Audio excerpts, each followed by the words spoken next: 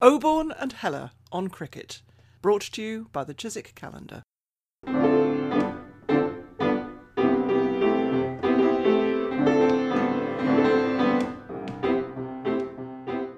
Hello, it's Peter Oborne here in a wet and sultry Wiltshire. Hello, it's Richard Heller in southeast London, where a glaring winter sun is blazing through the thinning trees. This, officially, according to the statisticians, is our 100th recorded edition, and therefore it's a special thrill to have as our guest today Sir Geoffrey Boycott, who makes something of a speciality of 100th occasions, and with him is his new batting partner, John Houghton, who has collaborated with him on a remarkable new book, which we're going to talk about later. But first of all, Geoffrey and John, welcome to the podcast. Morning. Morning, Geoffrey. It's such a pleasure to meet you. John, you've been on this show before. Yes. It's such an honour to have Sir Geoffrey Boycott because he's been part of all of our lives since I became conscious of cricket in 1965. And then after your magnificent career, which everybody knows about, Geoffrey, you then became a wonderful commentator on the game. You've meant an enormous amount to me in my cricket-loving life and all of our listeners too. So it's such a pleasure. Very much is. It's a great honour to be with you today, Geoffrey. And it's a remarkable book that we're celebrating. First, Peter, I think you wanted to ask something about Geoffrey's recent comments on the ECB. Yes, I read you came in off your long run this week in the Daily Telegraph. And I found myself agreeing with every word as you pummeled the corporate suits of the ECB.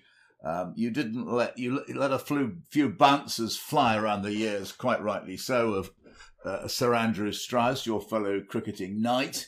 And basically, you described. I think this is fair, but we need to hear your voice because too many people are afraid to speak out. What the ECB is doing to our national game. Well, talk is cheap. I hear them say it so often. Different people, unnamed people speak for the ECB, even the chief executive, who's recently just gone. But they all talk about, Test cricket's so important. Yet they always put money first and the one-dayers, more and more one-dayers. And that's nonsense. I mean, I judge people by what they do, not what they say. Saying is easy. It's what you do. And we've done very little to help Test match cricket in the many, many years since I finished. We talk a good game, and you talk about tours. When I went in the early days with tours, we had 3 or 4 four-day matches abroad. So everybody in the team, the squad, not the team, the 16 squad could have a bowl, a bat, few times, get into form so that when the first test came around, everybody had a great opportunity to get into form. Now they go out there and they have one match and they have a little knockabout between themselves, which is rubbish. It's not competitive. And then there are hardly any matches between test matches. Once the test matches start, they follow on so quickly so that they can get them finished and then they can have lots of nonsensical one-dayers at the end to make money. If you really believe Test cricket is the pinnacle, the best, that we all talk about, we're all judged by as players, then where are the matches in between tests so the guys who out of form can get in form? Where are the reserves have got an opportunity to find some form or keep their form? There's no proper planning. It's all about one-day cricket. It's like in England.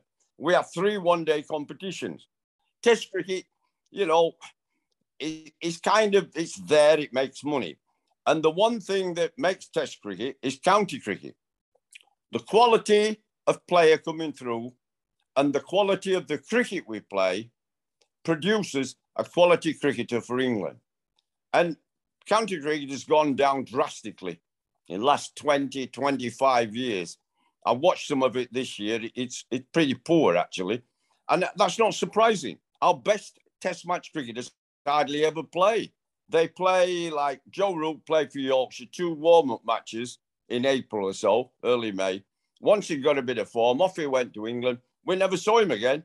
You know, Yorkshire got relegated. We'd never seen him or Johnny Bairstow. And so you've spent money, time, effort by coaches, everybody at the club, helping to make these players, helping to create them as quality England players. And all you get for it is some money.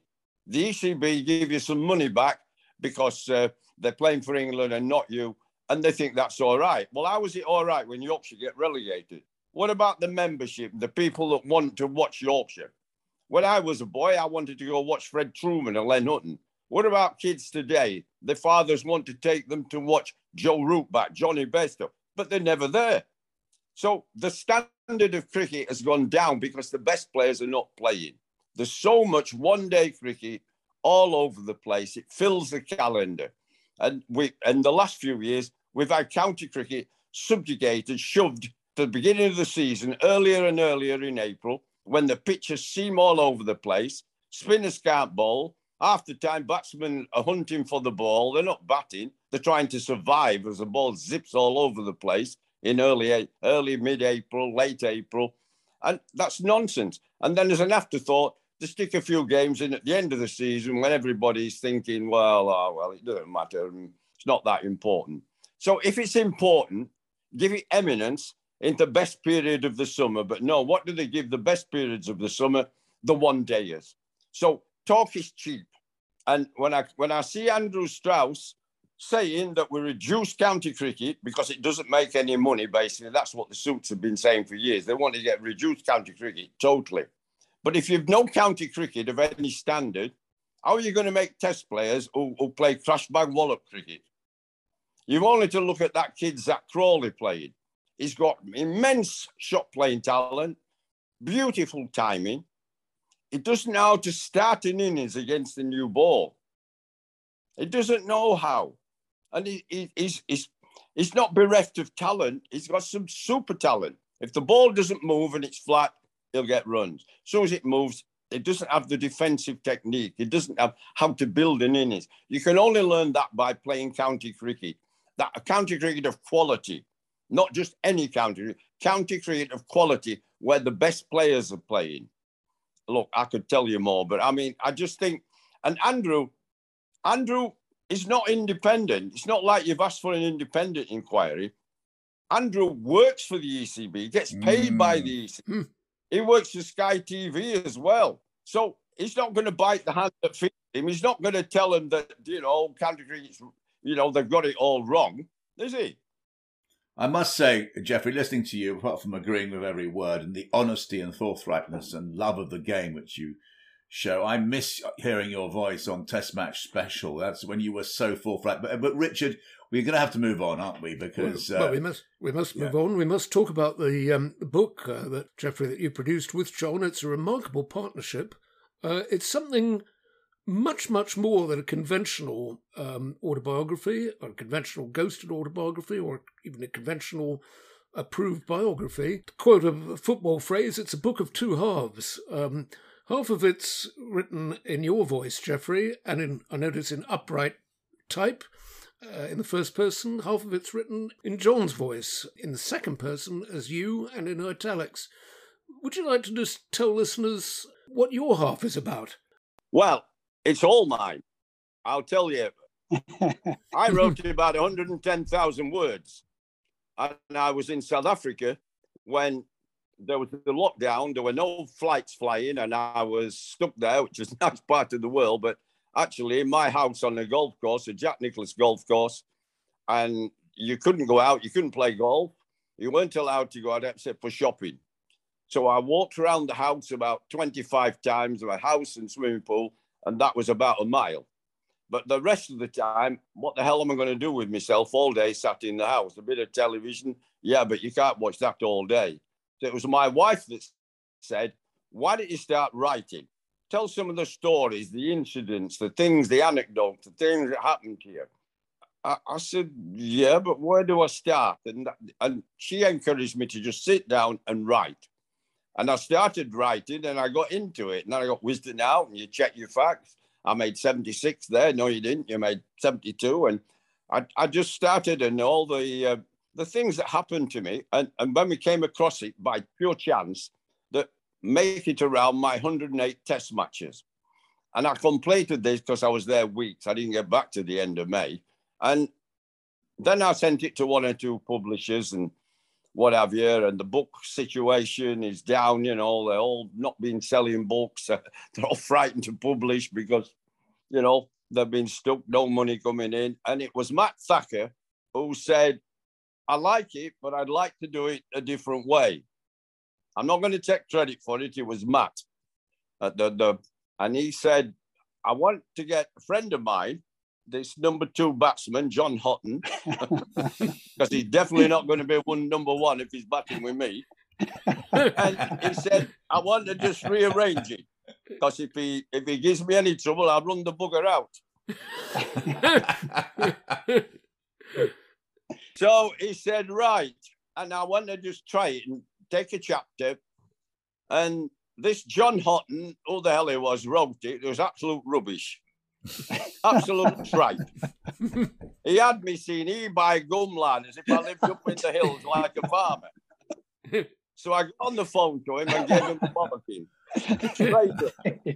I said, I don't talk like that. So let's have a conversation. All you've done is read about me and heard about me, you know, stories galore, half are true and half are untrue. They're just better with my name on them. Now talk. So we had a couple of conversations. Then he rewrote it. And then it was different.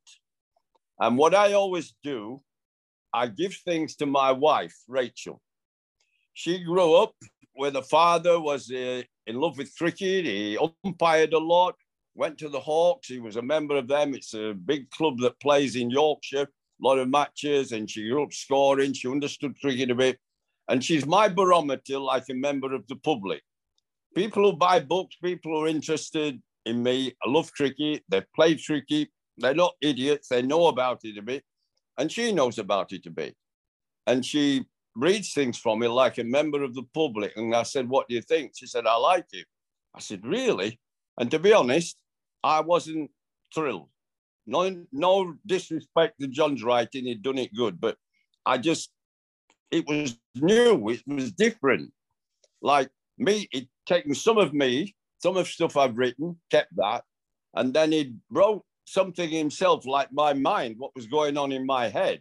And it was, I read it a few times and kept reading it, and it started to grow on me, but I still was unsure because there are no books out there like that. And in the end, she said, it'll be fine. So I took a punt. I said, Matt, the publisher, let's go. And then he did write his bit, his number 2 bit. I tell you what, Geoffrey, it really works. I think I couldn't put it down.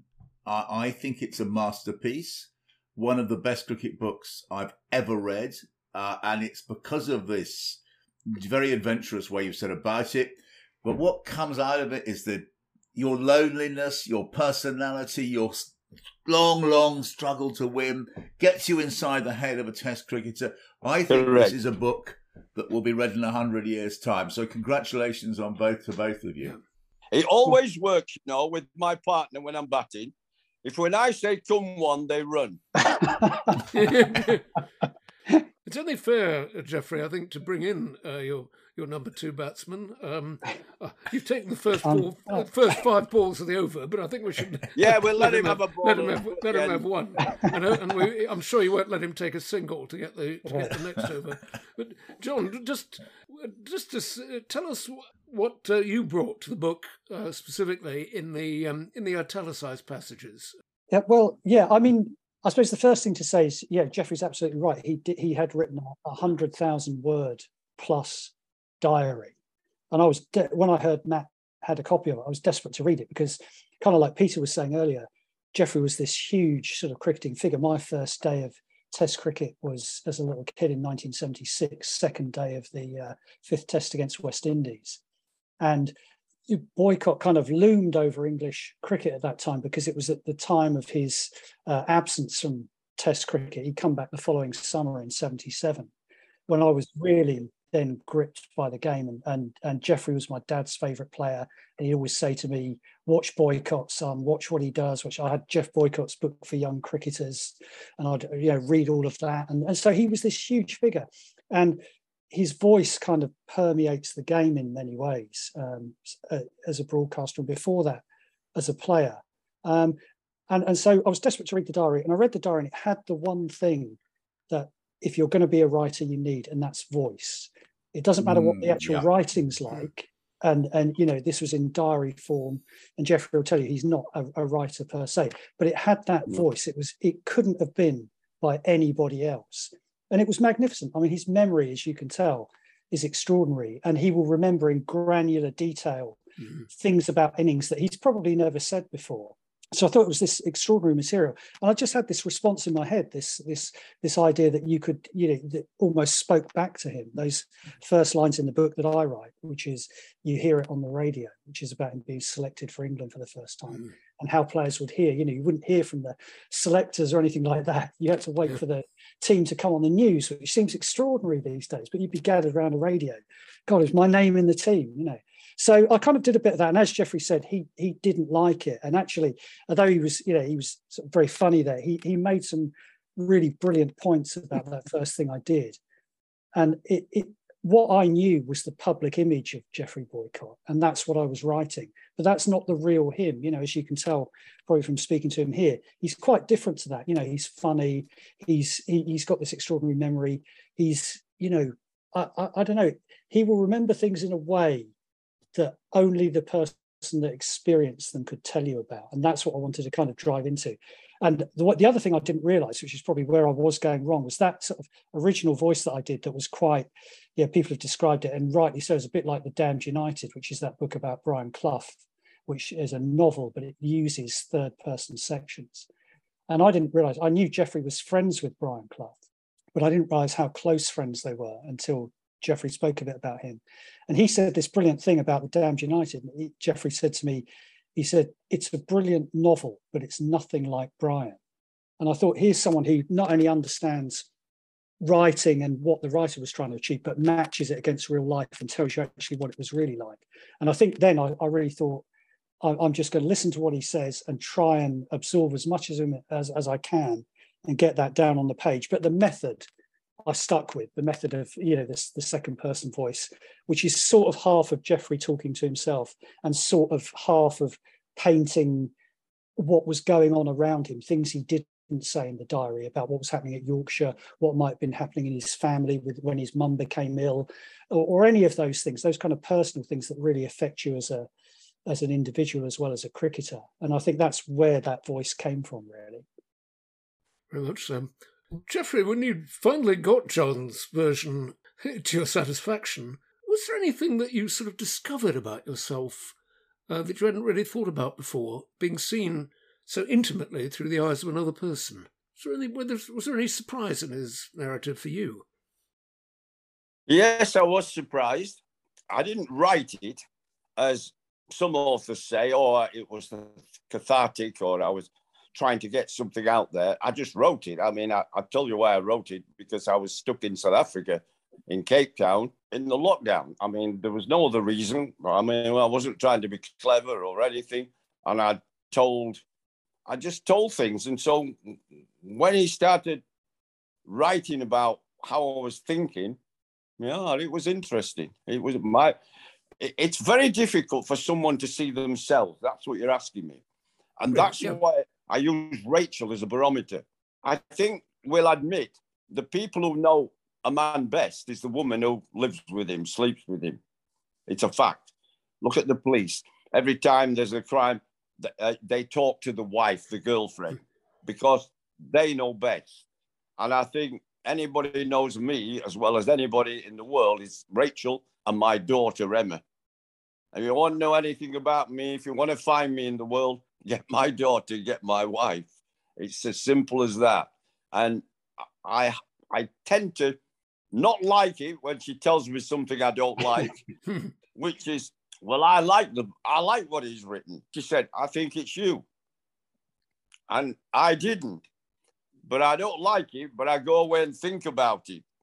And I come back a bit like Brian Clough, when he was always positive and never changed his mind. And Brian Moore, the interviewer, says, what happens when one of the players disagrees with you? He says, well, we sit down, we have a discussion for 20 minutes and then agree I was right in the first place. And that's me with my wife. I go away and I'm bloody annoyed and not happy because she doesn't agree with me. Then I come back and she was right in the first place, which is quite annoying. So I'm glad we did it. I'm really glad. I mean, it's come out great. No, he's done a good job. He's a bit like, he's a great number two. He's a bit, you're right. At the end of an over, you know, I count to six and I also get a single off the fifth ball. And he's just the man for that, to leave one ball for him at the end of an over. He's like that. Well, I once played with David, well, many times with David Bairstow. I loved him. Johnny's dad, big friend of mine, very big friends with my wife, Rachel. Both of them like each other a lot. Anyhow, big friend of mine. And we bat him once at Bradford, and I've got quite a lot of runs. And he comes in about number 7, you see, and big crowd, all on top of you, small ground at Bradford. And I'm batting away, concentrating, focusing on my game as usual. And then all of a sudden, this guy's running up to bowl, and the umpire goes, what, stop, what? And he looks around, and there's David Bairstow, the non-striker's end, pads on, gloves on, the bat's by him, and he's down in the starter's position, a sprinter. He said, what are you doing? What are you doing? He says, it's fifth bloody ball, isn't it? I've been in about 8 overs. I've had ball.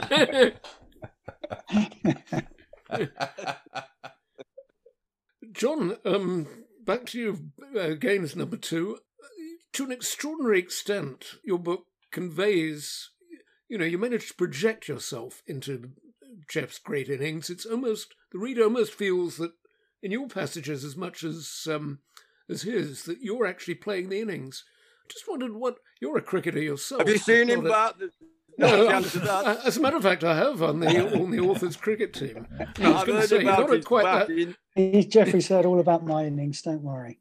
Yeah, I have actually, but not at that stratospheric level. But I just wondered, John, what was it like for you actually briefly being Geoffrey Boycott in those moments?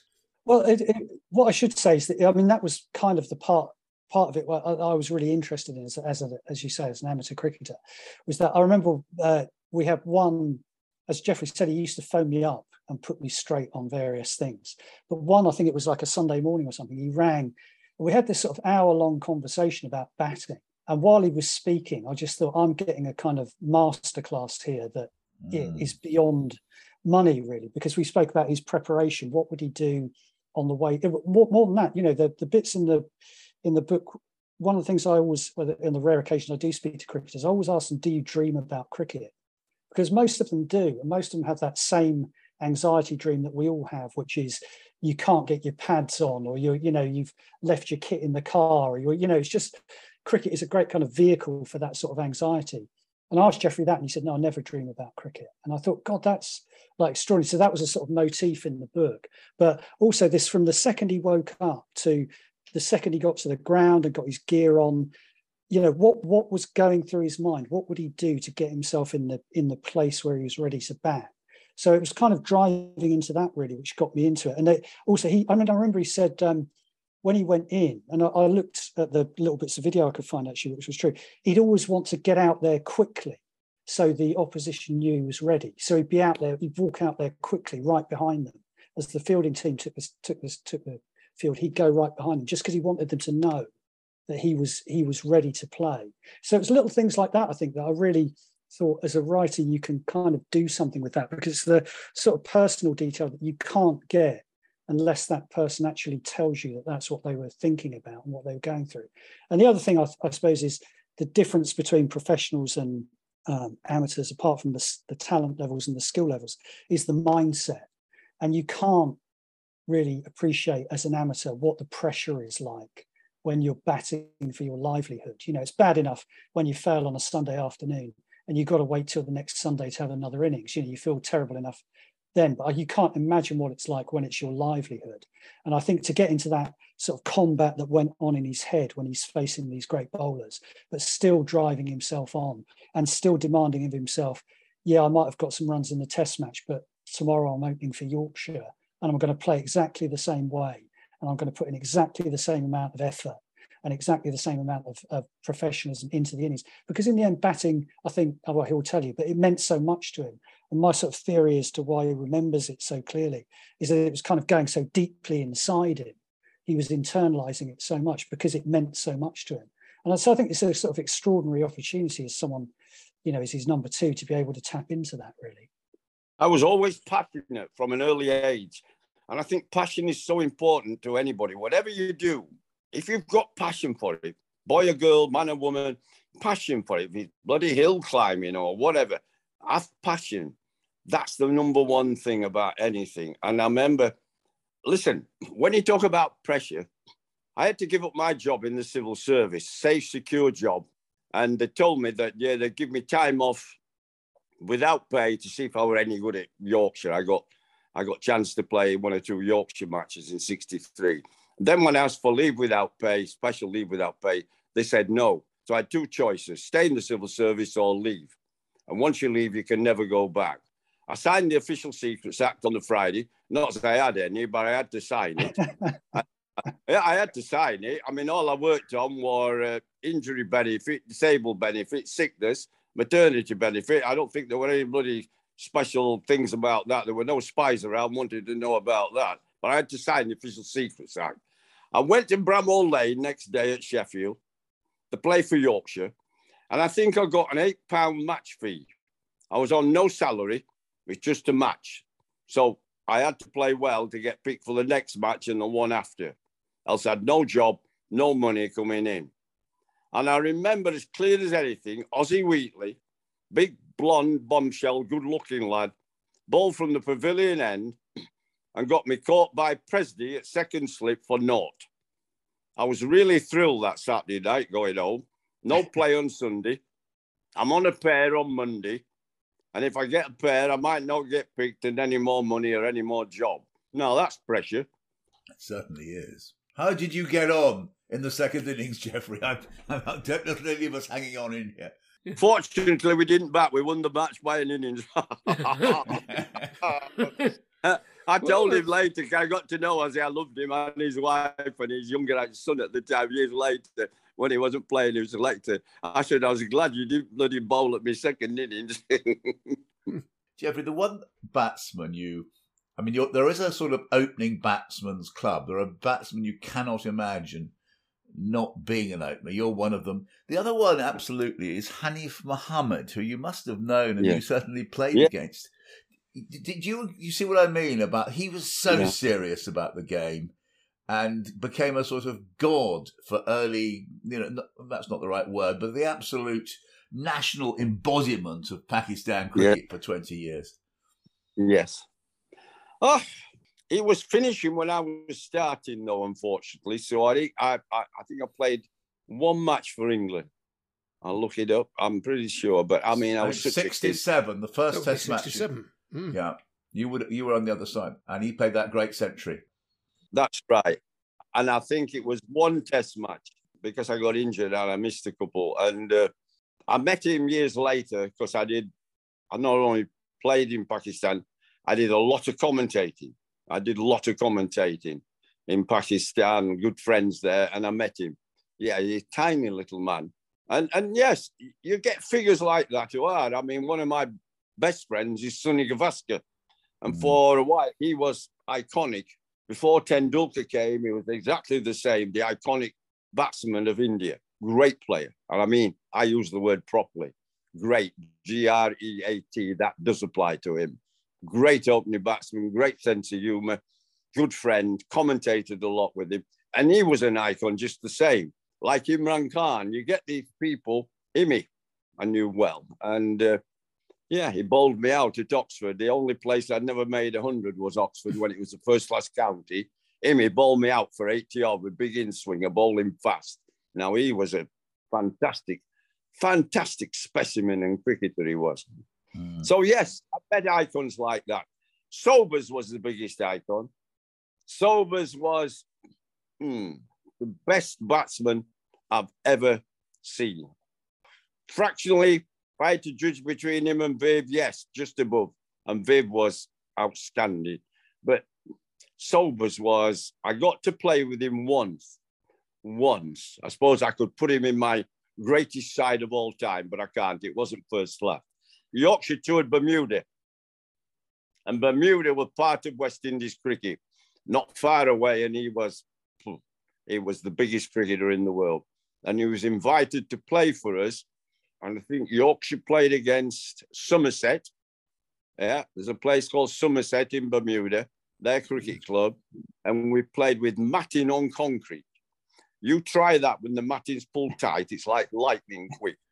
And we were about 20 odd for 4 Yorkshire.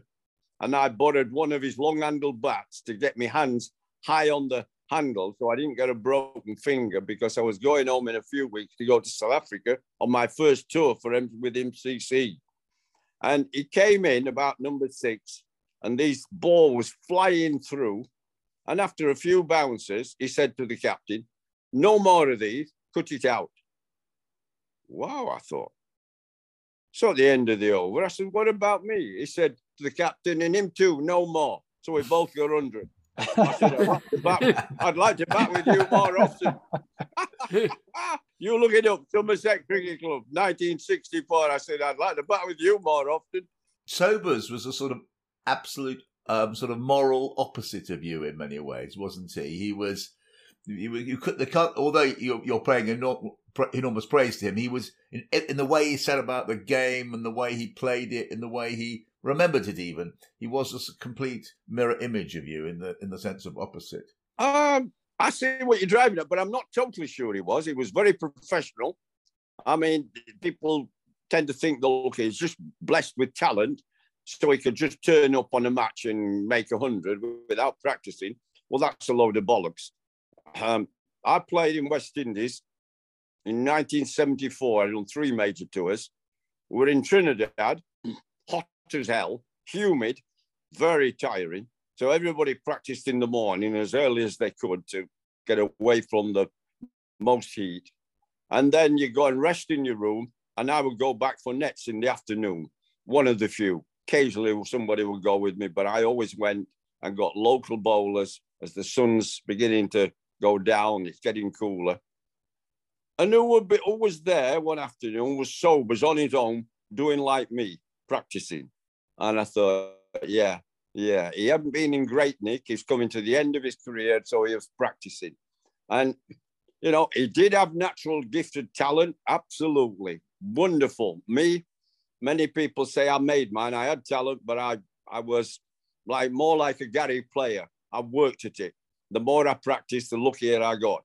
And I would take that as fairly observant of people to say, yes, I was more like him than, say, a Tiger Woods. But he was very professional in everything he did, as a wonderful human being as well. I liked him. Good man. I'm really top man. I never seen him do anything at cricket, on the field or about cricket, that was bad for the game. Talking of great sides that you played with and against, Geoffrey, I was very interested and very much agree with your decision to put in your 2 matches against the rest of the world in 1970. Oh, what a team that was. Jesus. What? Mike Proctor coming in about number 8. He got 6 centuries on the trot, didn't he? It's the most ever in first-class cricket. Oh, and he coming in at number 8. And a pretty handy bowling attack too. Yeah. Oh, he's a wonderful bowler. I mean, Mike was a terrific cricketer.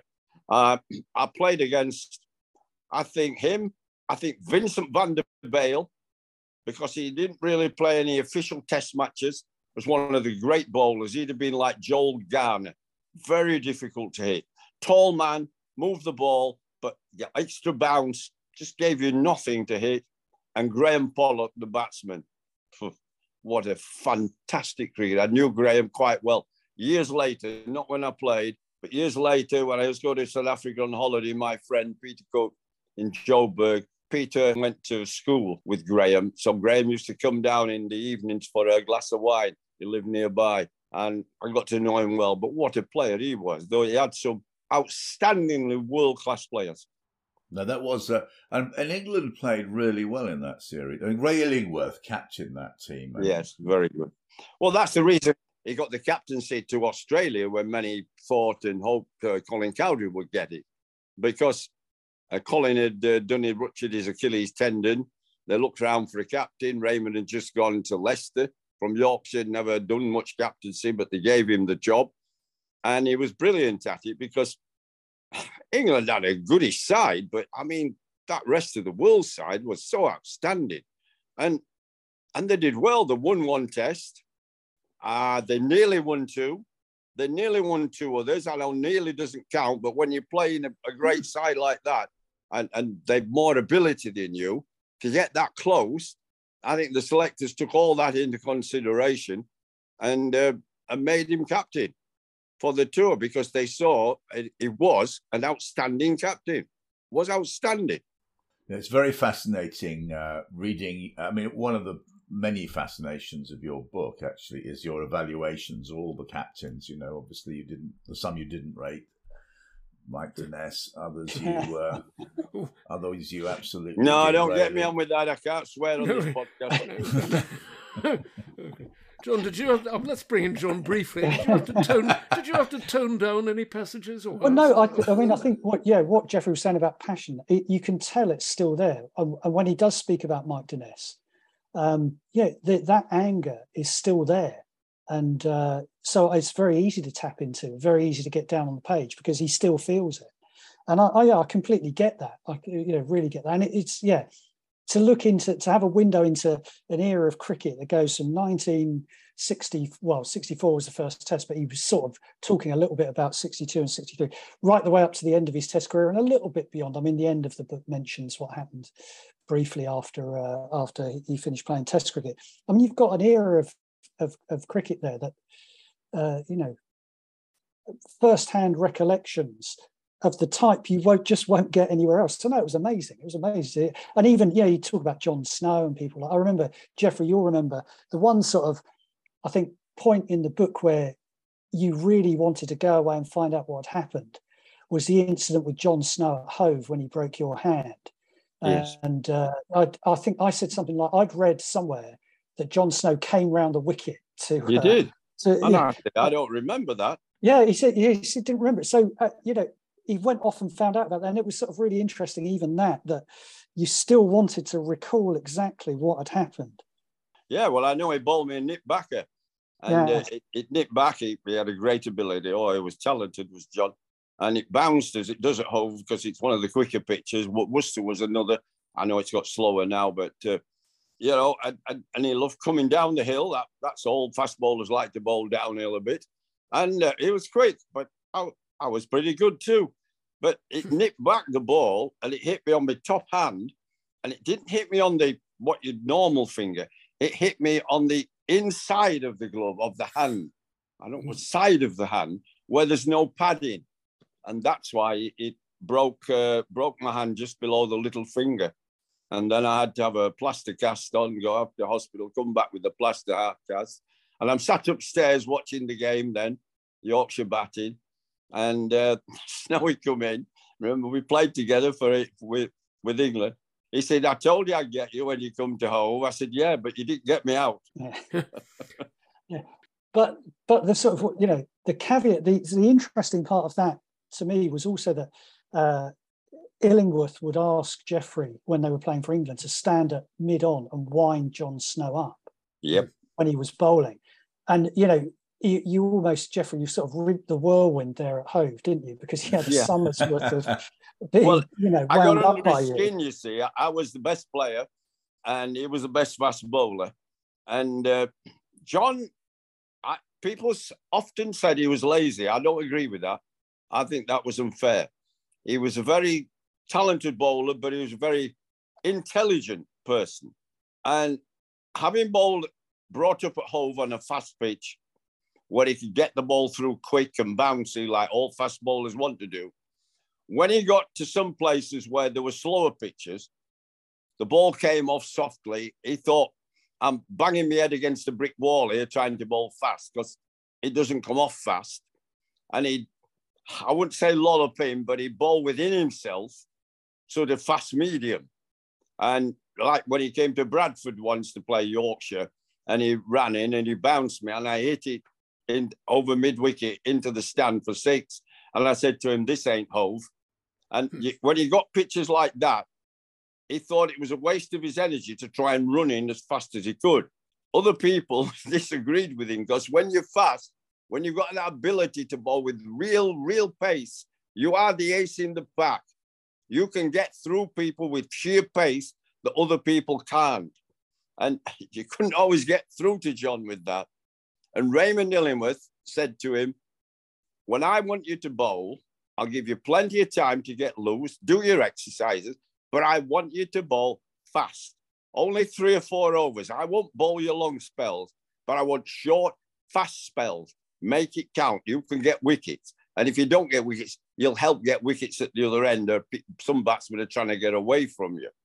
John didn't totally agree with that.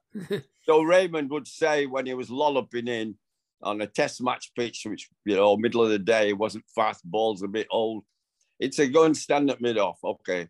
I said, are you going to keep on bowling like that? I wish I were batting. Jesus, that'd be an easy 100. Oh, God.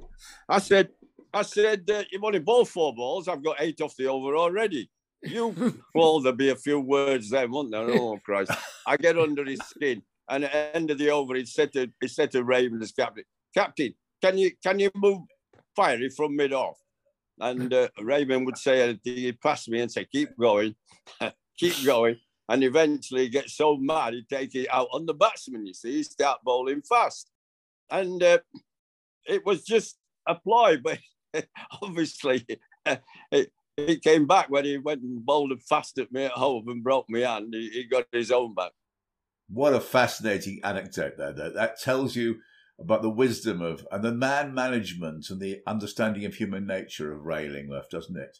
Well, he did. And actually, if you read, I can't remember the test now, you're reading the book, John may recall it, but Raymond told the selectors he wanted him dropping for a test match. Wow. And he said, look, I'll ask him to bowl fast, and he bowls fast medium. That's not good enough. And so that he didn't get all the flack that, he'd been dropped like bloody Doug Insall dropped me and Barrington, he said, right, best thing we could do, they agreed, they bring in Alan Ward for his first test, a young kid who bowled fast at Derbyshire. We want to see how he is, and we'll rest John, say that. And I will ring John up personally and tell him why he's not playing. And Raymond rang him up. The media got the story. They were resting him, playing Alan Ward. There were no fuss about it, but John got the message. When Raymond said, I want you to bowl fast, and I will not over bowl you. I will bowl you short, sharp, fast. Trust me. Then they got a relationship going. Maybe some of the younger listeners won't remember that you scored 240, was it not, against India in 1967? And don't forget the 6, 246 not out. Sorry. And we won the match. That's the key. We won the match easy. And that Doug Insall should have spelt his name with a A. Dropped me. Yeah, he was the chairman of selectors, in case anybody doesn't know. Yeah, well, I can't say the word here about him. He did bad for me the rest of my life. He scarred me for the rest of my life with that. And the one thing I never forgive him for is he never told me beforehand what he wanted. He never spoke to me afterwards about what he'd done and why. He just talked to the media. That was poor man management, dreadful man management. But I think the passage in the book that describes that, the first part of that innings, where Geoffrey was hugely out of form, and he was brilliant when he spoke about that and wrote about that, because it was that thing. Even every amateur player knows, you can't seem to score a run, you can't hit the ball off the square, but the guy at the other end gets all the half volleys, he gets all the short balls, and I think that the start of that innings where that was what was happening. I think Geoffrey described that brilliantly when he and then the second day, all of a sudden you're timing it, you're hitting it well. And I think it will tell you he got 100, was it 146 or something like that, was on the second morning. I got 240 in about 3 hours that we declared. We won the game, didn't follow on. But, you know, you've got 100, you've relaxed, haven't you? All that tension's gone. That was the year when I got picked for that match. I got my only pair against Norman Graham at Bradford. Never led bat on ball. It reared at me head. It gloved me one, hit the gloves and dropped on the wicket another. And I got out twice, never got bloody ball on bat. And I got another nought after that, or 3 noughts in succession. I was in terrible form. In fact, I didn't expect to get picked, except the first test was at Headingley, my home ground. I think if being anywhere else, I might not have got picked because I was in terrible form. I'd like to ask you both about, this is one bit where your collaboration worked exceptionally well, I thought, was just describing that fantastic over that Michael Holding bowled at Jeffrey in Bridgetown in 1981. Really gets... It's a great over anyway, in anybody's account, but somehow the two of you looking at it together and recalling it together or reconstructing it together gave it an extra dimension. Jeffrey, going back to that over, do you think that Michael Holding produced something absolutely extra special for you, or do you just think he was in the zone and bowled a wonderful over and he'd have bowled it at anybody? I just think if you think about fast bowling at over 90 mile an hour, running in and trying to get the line right around off stump, the length right, not too full, not too short, it is very difficult. You watch Jimmy Anderson, wonderful bowler, can bowl it in, out, whatever. You watch him, his first ball, first over of a test match, it's bloody difficult to get the ball in the right area because it swings, it does things, but you're raw, you know, you're bowling your first time, and he got everything absolutely right. If you watch those balls, they're not too short, they're around off stump, and in fact, what people don't realise is he's 6'4", I think, Michael, 6'3" or 6'4". Andy Roberts, his partner at the time, was 5'10". And he was so worried about his run-up from the previous test in Trinidad, he asked Andy if Andy could mark his run-up for him. Now, that's ridiculous because it's a different length of stride if you're 6'3" or 4" to 5'10". And Andy just encouraged him to mark his run and running, and everything came perfectly right. And he just bowled. And the one thing about Michael is, all the time, I've faced him other times as well, is although he bowled the quickest I've ever faced, he always gave me the impression, always, that he was bowling within himself. And that if he really wanted, there was another gear there to go up. Now, that is a little scary because you look at someone like, is it Matt Wood from Durham, one of our fast bowlers? Yep. Matt's a lovely lad. He gives you everything. You see him, he's throwing his body in, and you can see his body straining every ball. And that's why he tends to get injured. Michael, it was fluid. It was easy. Well, it looked easy. And it just came out perfectly for him. And I said to him afterwards, Michael, well bowled. I made you look great. It was a great collective moment for the two of you, even though you were the victim of it. Jeffrey, there's one thing I'd like to ask you, from a personal point of view. One thing that's described in the book. You switched to contact lenses, I think, in 1969. Yep. I switched contact lenses around the same time, and I can tell you it didn't have the same effect on my cricket career as they did on yours. But contact lenses were really hard to wear in those days, certainly much harder than those days. Was it hard for you to adjust? Yes, it was difficult. It was, yeah, it was, and it came about by chance. Look, I wore glasses when I was about 17, 18. I was in tears. It finished my career in football. I love football. I played left half for Leeds United under 18s. Well, once you had to wear glasses. I couldn't play football for Leeds. Glasses. They didn't have contact lenses then. So I even thought my cricket career was finished. But my uncle dressed me down and told me to write to Mike Smith of Warwickshire, who was one of the few players who played in glasses. Very much so. Yeah, he was a double international and all. He played for England Rugby Union. Lovely man. And so I carried on with cricket. But I carried on with cricket until 68. I was, 28 years of age. And then a lady and her husband were watching the test match in Barbados called Watson, Hilda Watson and her husband. And they had opticians in around the Manchester Northwest area called Watson's, but they'd started on contact lenses just a few years before and used the middle name, Kelvin. And she said to her husband, why is that young man not wearing contact lenses? She said, I don't know. So she wrote to me. And when I got home from the West Indies tour of 68, there was a letter by Hilda Watson saying, contact lenses, we have some, why don't you come and try them? So I waited till the end of the summer, and then I went to see them, see what it was all about, because I hated glasses.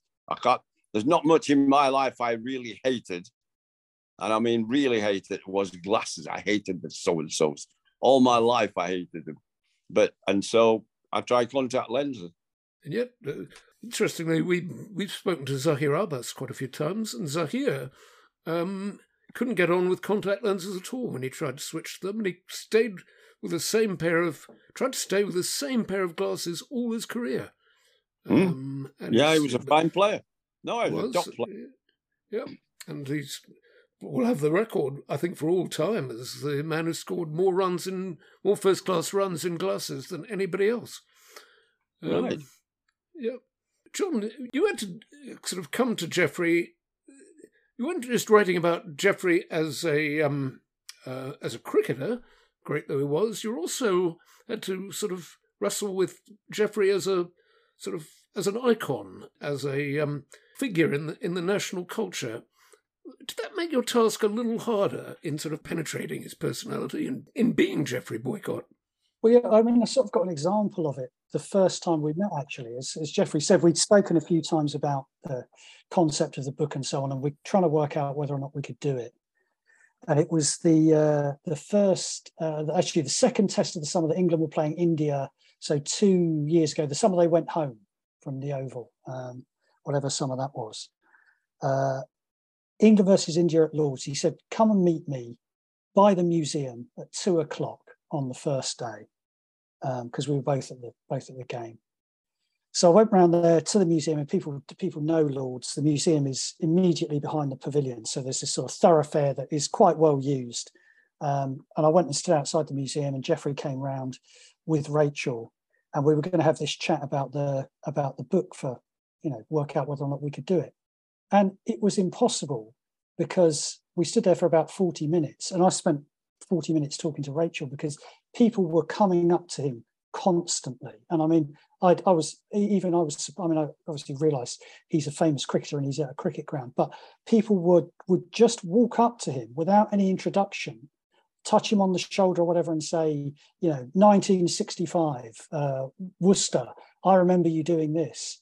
And it was just, you could see, I mean, apart from the fact it must be slightly annoying if it's happening to you, you could see how much he meant to people, and how much their contact, whatever it was in their life with him, how much that had meant to them, that they wanted to tell him about it.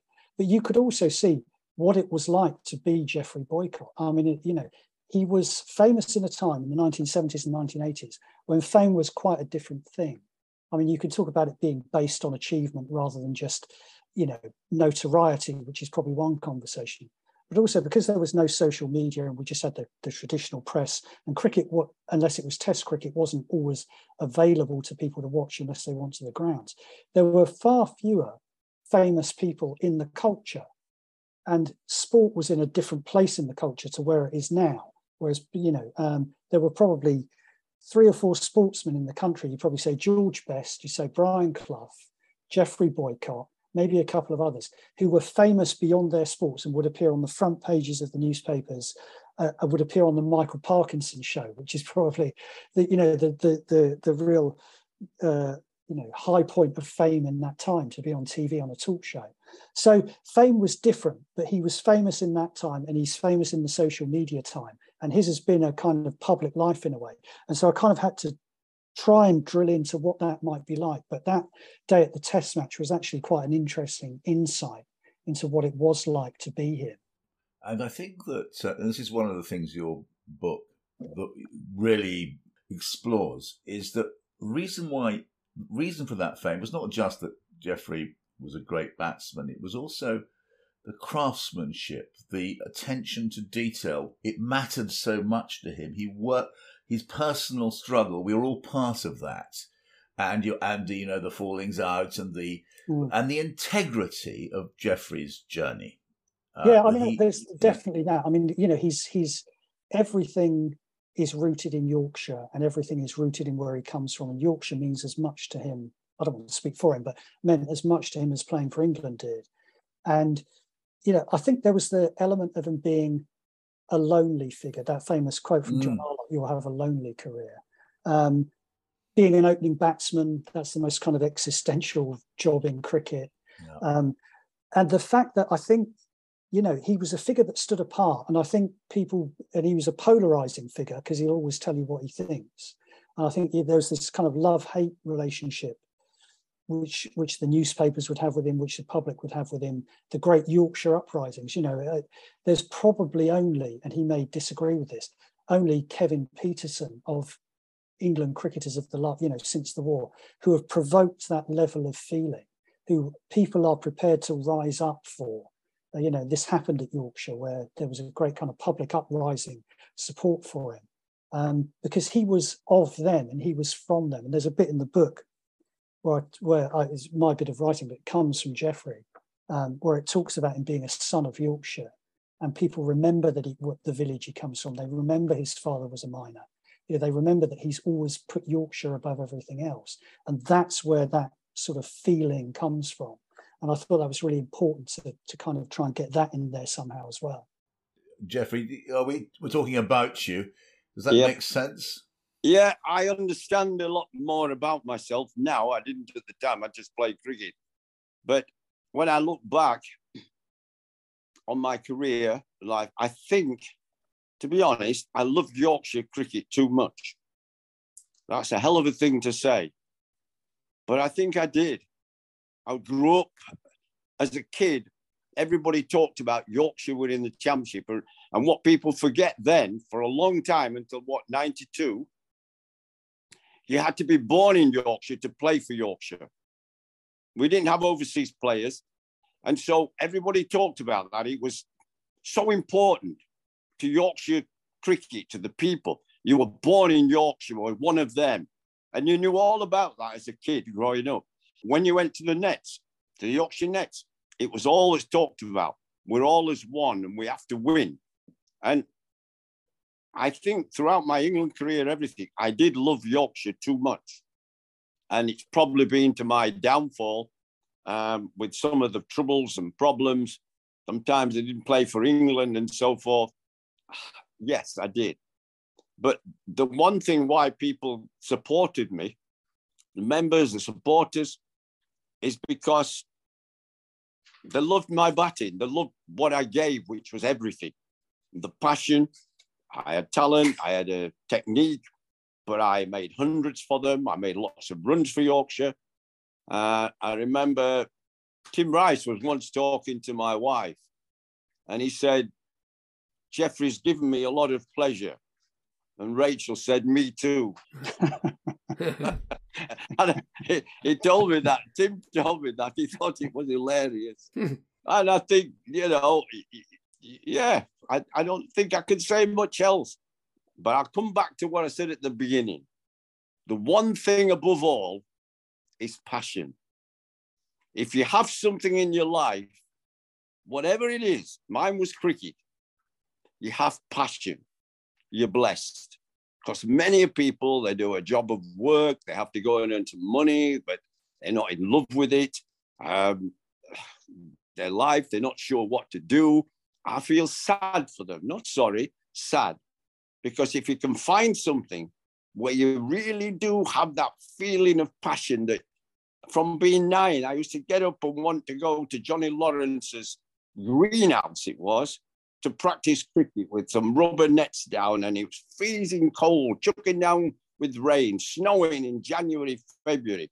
But that Saturday morning, hugging my cricket stuff, getting 2 buses, walking best part of a mile to a greenhouse where it was freezing your, what you call it, soft, when you changed to your white. But I loved it. It was the best time of my life. And from going there at 9 or 10 to every day I played cricket, I still had that passion as a boy. And I was lucky from that point of view. Many other things happened in my life that were sad and incidents. And I look back and maybe I wish I could have changed. And now I'm older, wiser. Maybe I would have done things differently. Yes. But that would never change because I had that passion. And I still have it today when I write about it, when I commentated about it. I still have it when I watch. I can watch every ball of every test match and enjoy it.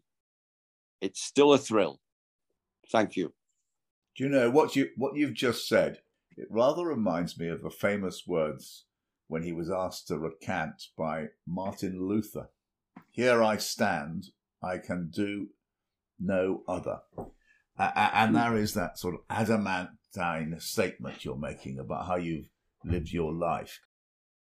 Geoffrey and John, it's been an absolute pleasure and a real privilege to have you on our 100th edition, a fitting celebration of that event. It's a wonderful book that you've produced together, Being Geoffrey Boycott.